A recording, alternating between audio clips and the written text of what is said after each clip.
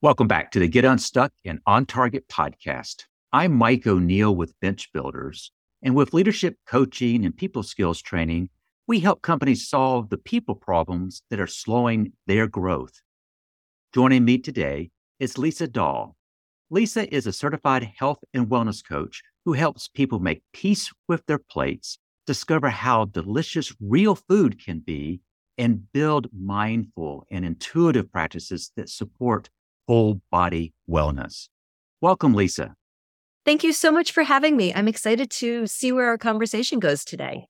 Well, I am too. And Lisa, I don't know if I shared with you, you're the first person that I've invited on the podcast that we're going to talk about what we're going to discuss here. As a topic, I've kind of said, I'd love to learn how you help your clients achieve that whole body wellness. And it kind of starts with understanding what, for those who are watching, they see below you, Lisa Dahl, intuitive eating and body image health coach. I know that's a mouthful, but can we kind of unpack that? What does intuitive eating refer to? So intuitive eating is the antithesis of dieting. We are all taught that we should eat this way, we should eat so much, we should eat this food, we should follow this diet. And we all wonder why we are, quote unquote, failing our diets. My belief in the practice of intuitive eating and the philosophy of health at every size is that diets don't work. The statistics, the scientific studies show that 95% of people that are on diets fail. So it's really not they have failed the diets have failed us. We are all born intuitive eaters. So if you have ever been a caregiver or had a baby, the baby will suck on their fingers, they'll smack their lips, they'll cry. That is their way of saying, I'm hungry. Then when they are fed, they will close their lips, they'll turn away, they'll push the bottle or the breast away, and they intuitively know their hunger and their fullness cues. As caregivers or parents, we think we know better. And I was super guilty of this. My kids never slept through the night, and I would always think, well, if I topped them off, they would, eat a little bit more, they'd be more satisfied, they'd sleep better. Not true. The only thing that I was really unknowingly teaching them was not to trust their natural instincts, their own intuitiveness.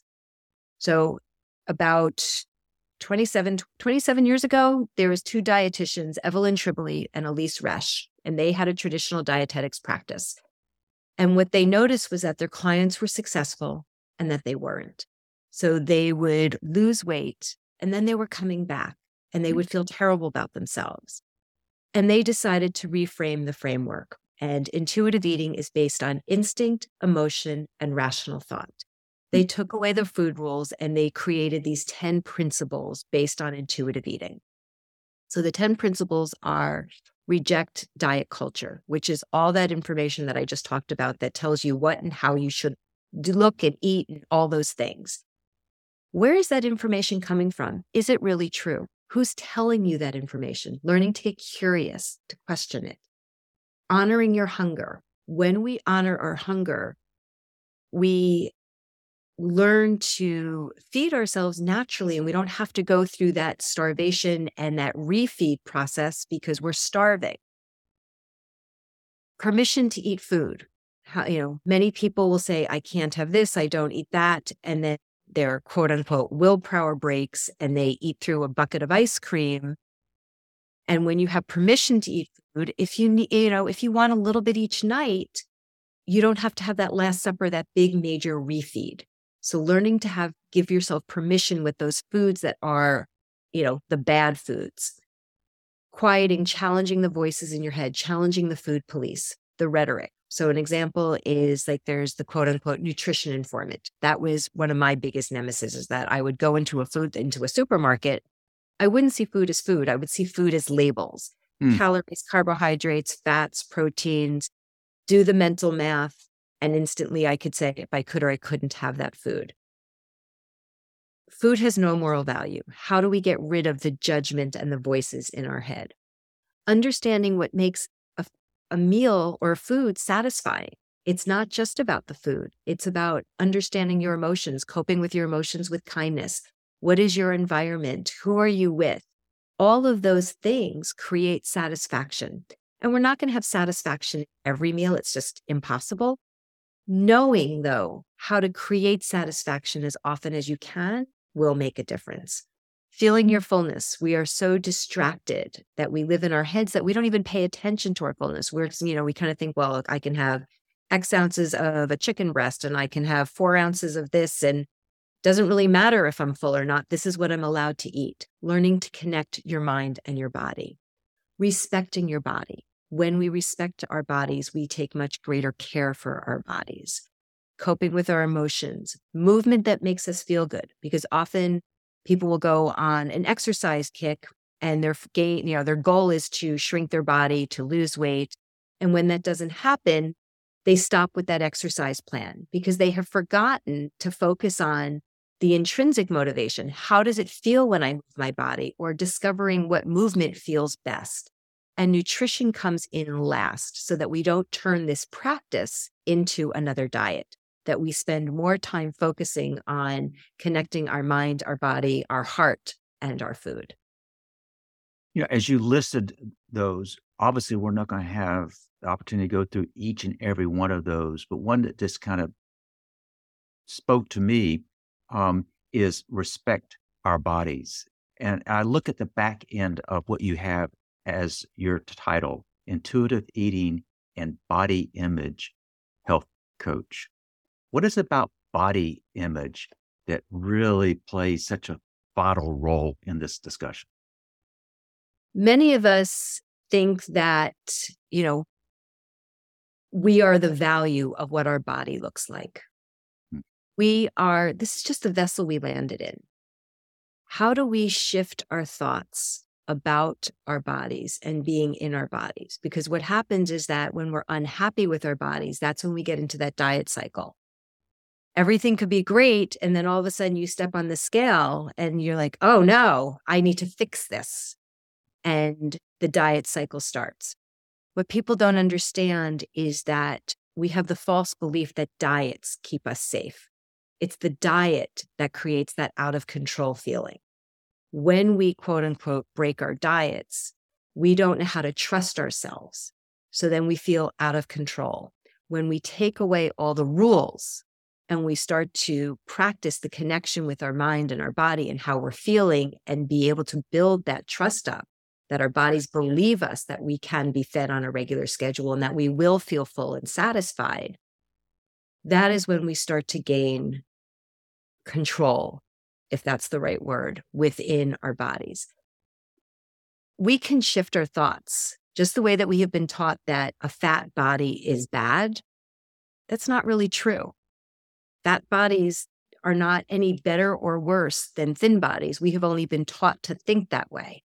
So it's also about understanding where those thoughts come from. Are they true? Creating new thoughts, believable thoughts. You can't go from I hate my body to I love my body, but you can start with I believe, or I am practicing that I can accept my body. So it's really focusing on your language, focusing on the actions and the behaviors that make you feel good, getting rid of that number on the scale that determines your self-worth. Health and wellness is a moving target, and we all have different opportunities and needs on ways to improve it. So learning how to make the best choice with the information that you have right now is your path to peace and freedom. We need to be present, flexible, and resilient. As I'm listening to you, there's nothing that you've shared thus far that strikes me as being gender specific, but I think you work primarily with women. Is that correct? I do work primarily with women, and it is not gender specific. It is not just women who suffer with their relationship to food and body. We just talk about more with the women, and the men. Women suffer out, we all suffer. I think the men suffer silently. There are plenty of men in this world who are suffering with their relationship with food and body, that it is not just a female thing. And it is absolutely something that happens in childhood. We don't just wake up and have this disconnected, horrible relationship. I talk about unpacking your bags. Who helped pack your bags along the way? It could be a parent, it could be a caregiver, it could be a doctor. You might have gone to the doctor's office and overheard them talking to your mother, and all of a sudden it's like, somebody says, well, she should be watching, she shouldn't be having these things. And that gets internalized and shifts your entire relationship with food and body. You mentioned that this starts typically at a very, very early age, and For many therefore people, yes. to rewire one's thinking about that, I imagine can be somewhat challenging just because society tends to reinforce these things that you just shared over and over again. When you begin working with a client, what do you find is the first thing that helps them most to kind of get on the path that they're seeking? I really spend time talking with my clients about what is creating a health and wellness vision plan. What is their vision of their best future self? It's not about my vision for them. It is about them going inward and looking about what is their thought for their best future self. And then from there, we talk about 3-month goals and we break that down to weekly goals. What's important to you right now? I have no idea. When I get on a call with somebody, we could be on a path going forward, but something could have happened in their life. What's important to them right now? What is that small next step? How do we set up that goal for them to feel that they are making a shift?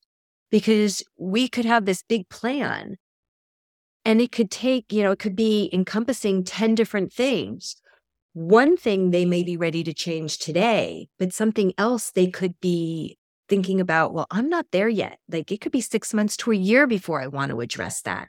So we want to take those low-hanging fruits on what's important to them. What is that smallest step that they can take that they're going to build self-efficacy and confidence as they move through their health and wellness journey? So it's not, this is what we're going to work on today. It is about meeting my clients where they're at and what they're ready to do. My job is to help identify what's important to them and what step they're ready to take. Kind of intrigues me about what you just shared. As you know, I work with organizations in helping them gain clarity on where they want to take the organization. So I'm working with the key leadership team. And usually that first step is getting clarity as to where do we want to go? And you start with your clients. You're working individually, whereas I might be working with organizations, but you're asking, where would you like to go? And you describe in terms of where do they want to be. But that could be a physical dimension. But do you help them is the emotional component of that? I can't help but think that is. And do you try to marry that visual image of where they want to go with how that would make them feel? When I talk about their best future self, we are talking about mental, emotional, physical. There's so many different aspects of health. It is not about, I want to be X size. I take that off the table. That to me is not what I do. That's a weight loss coach or a bodybuilder coach. We are talking about all the different aspects of health. How does your occupation fall into your stress level? What is your social nourishment? A lot of people that I work with, I have a couple of elderly women, and they've been struggling with their relationship with food, but they're either living alone or their partner has passed, and their social circle is getting smaller and smaller. And their relationship with food is getting larger, more and more challenging. Their relationship with food is not the problem. It's their social nourishment, their social enrichment, their isolation.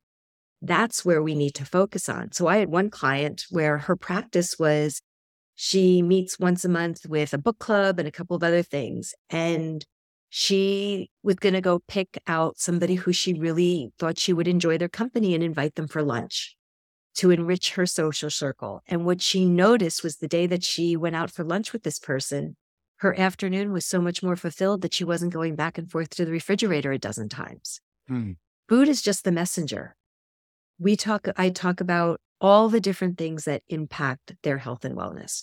I have another client who has a teenager who's struggling with their mental health, and how their struggle with their mental health has a direct impact on how she shows up every day and her mental health and her relationship with food and body. So it is not about calories in, calories out and what you're eating. It is about all the things that impact our choices. We all have to eat. It's non-negotiable. How do we understand the relationship that food plays with all the different aspects of health? You shared that you start with clients for them to kind of gain a clarity as to what does they want to accomplish. And you've kind of described, it's not the word you use, but what kind of went through my mind is that you have to look at this issue holistically.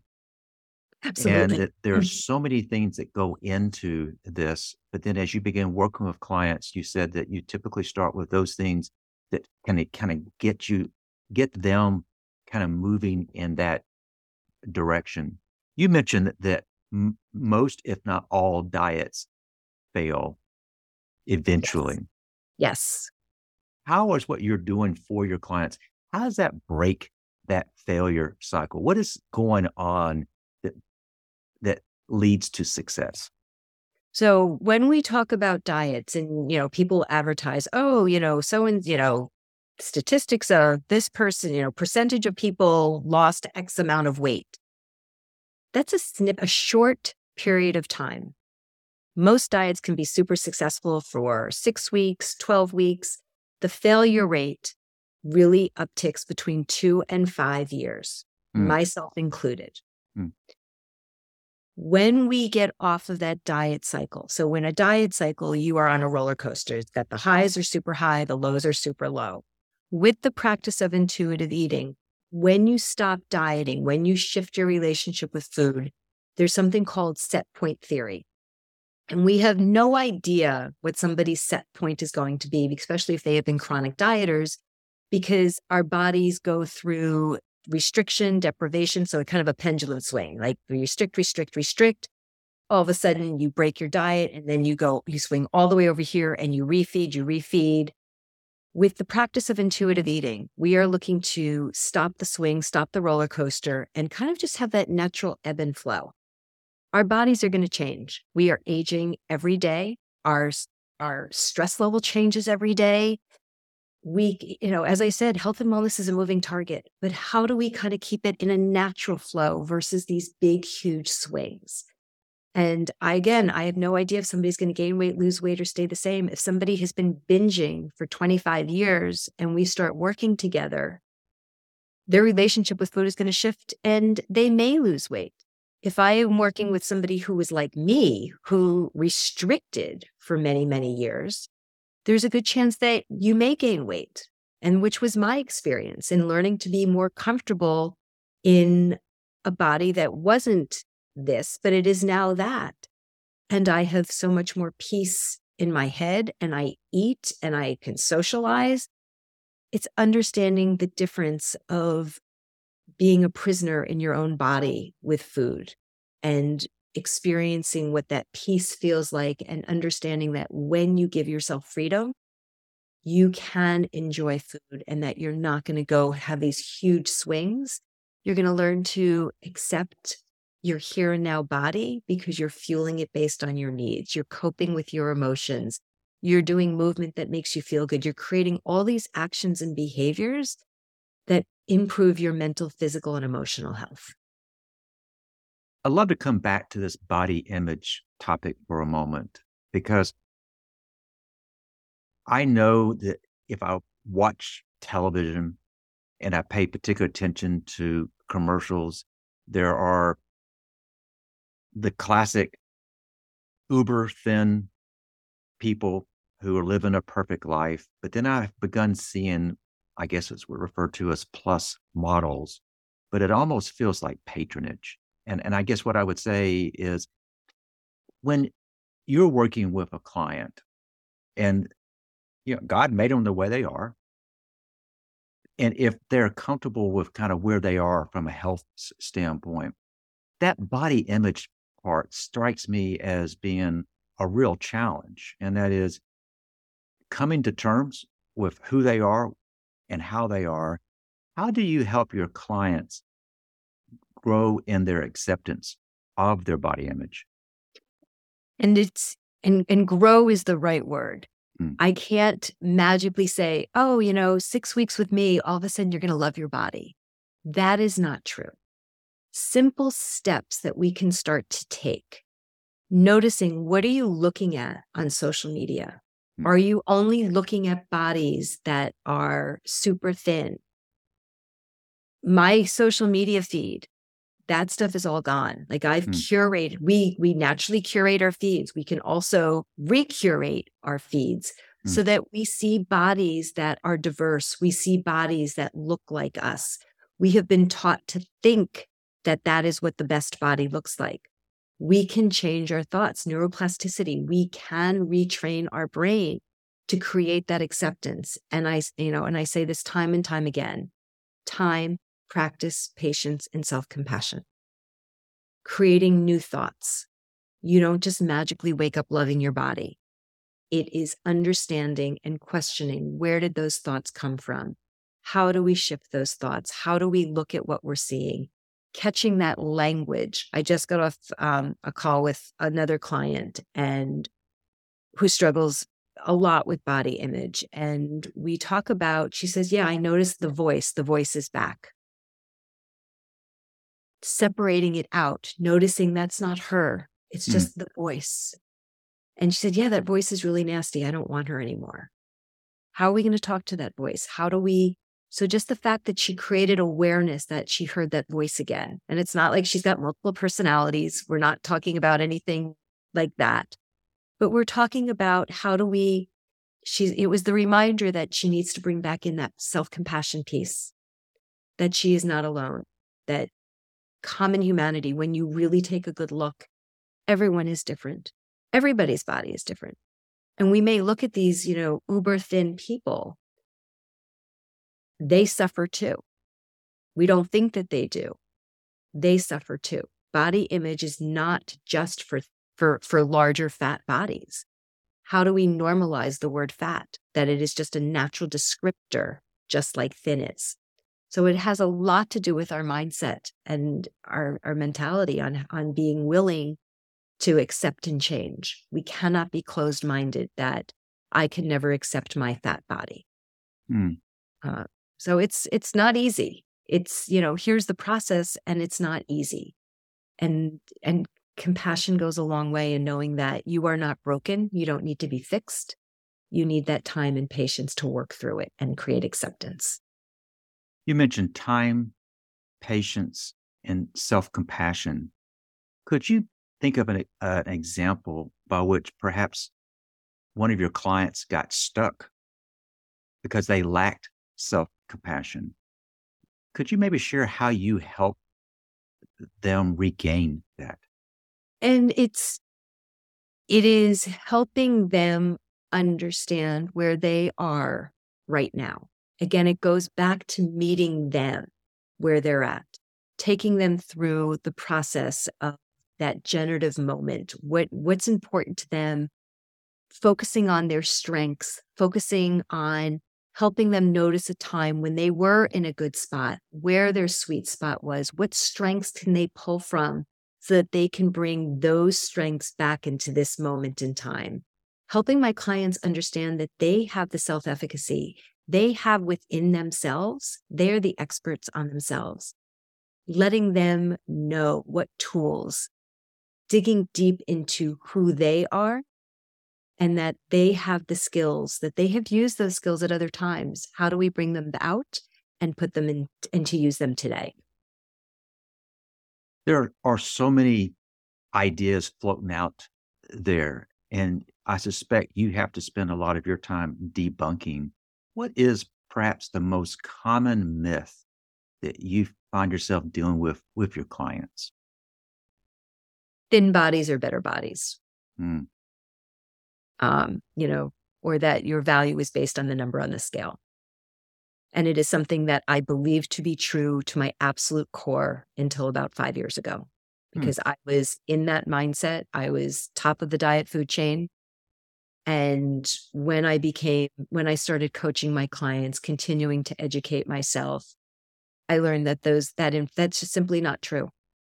And that our value is not a number on the scale, and thinner bodies are not healthier or happier bodies.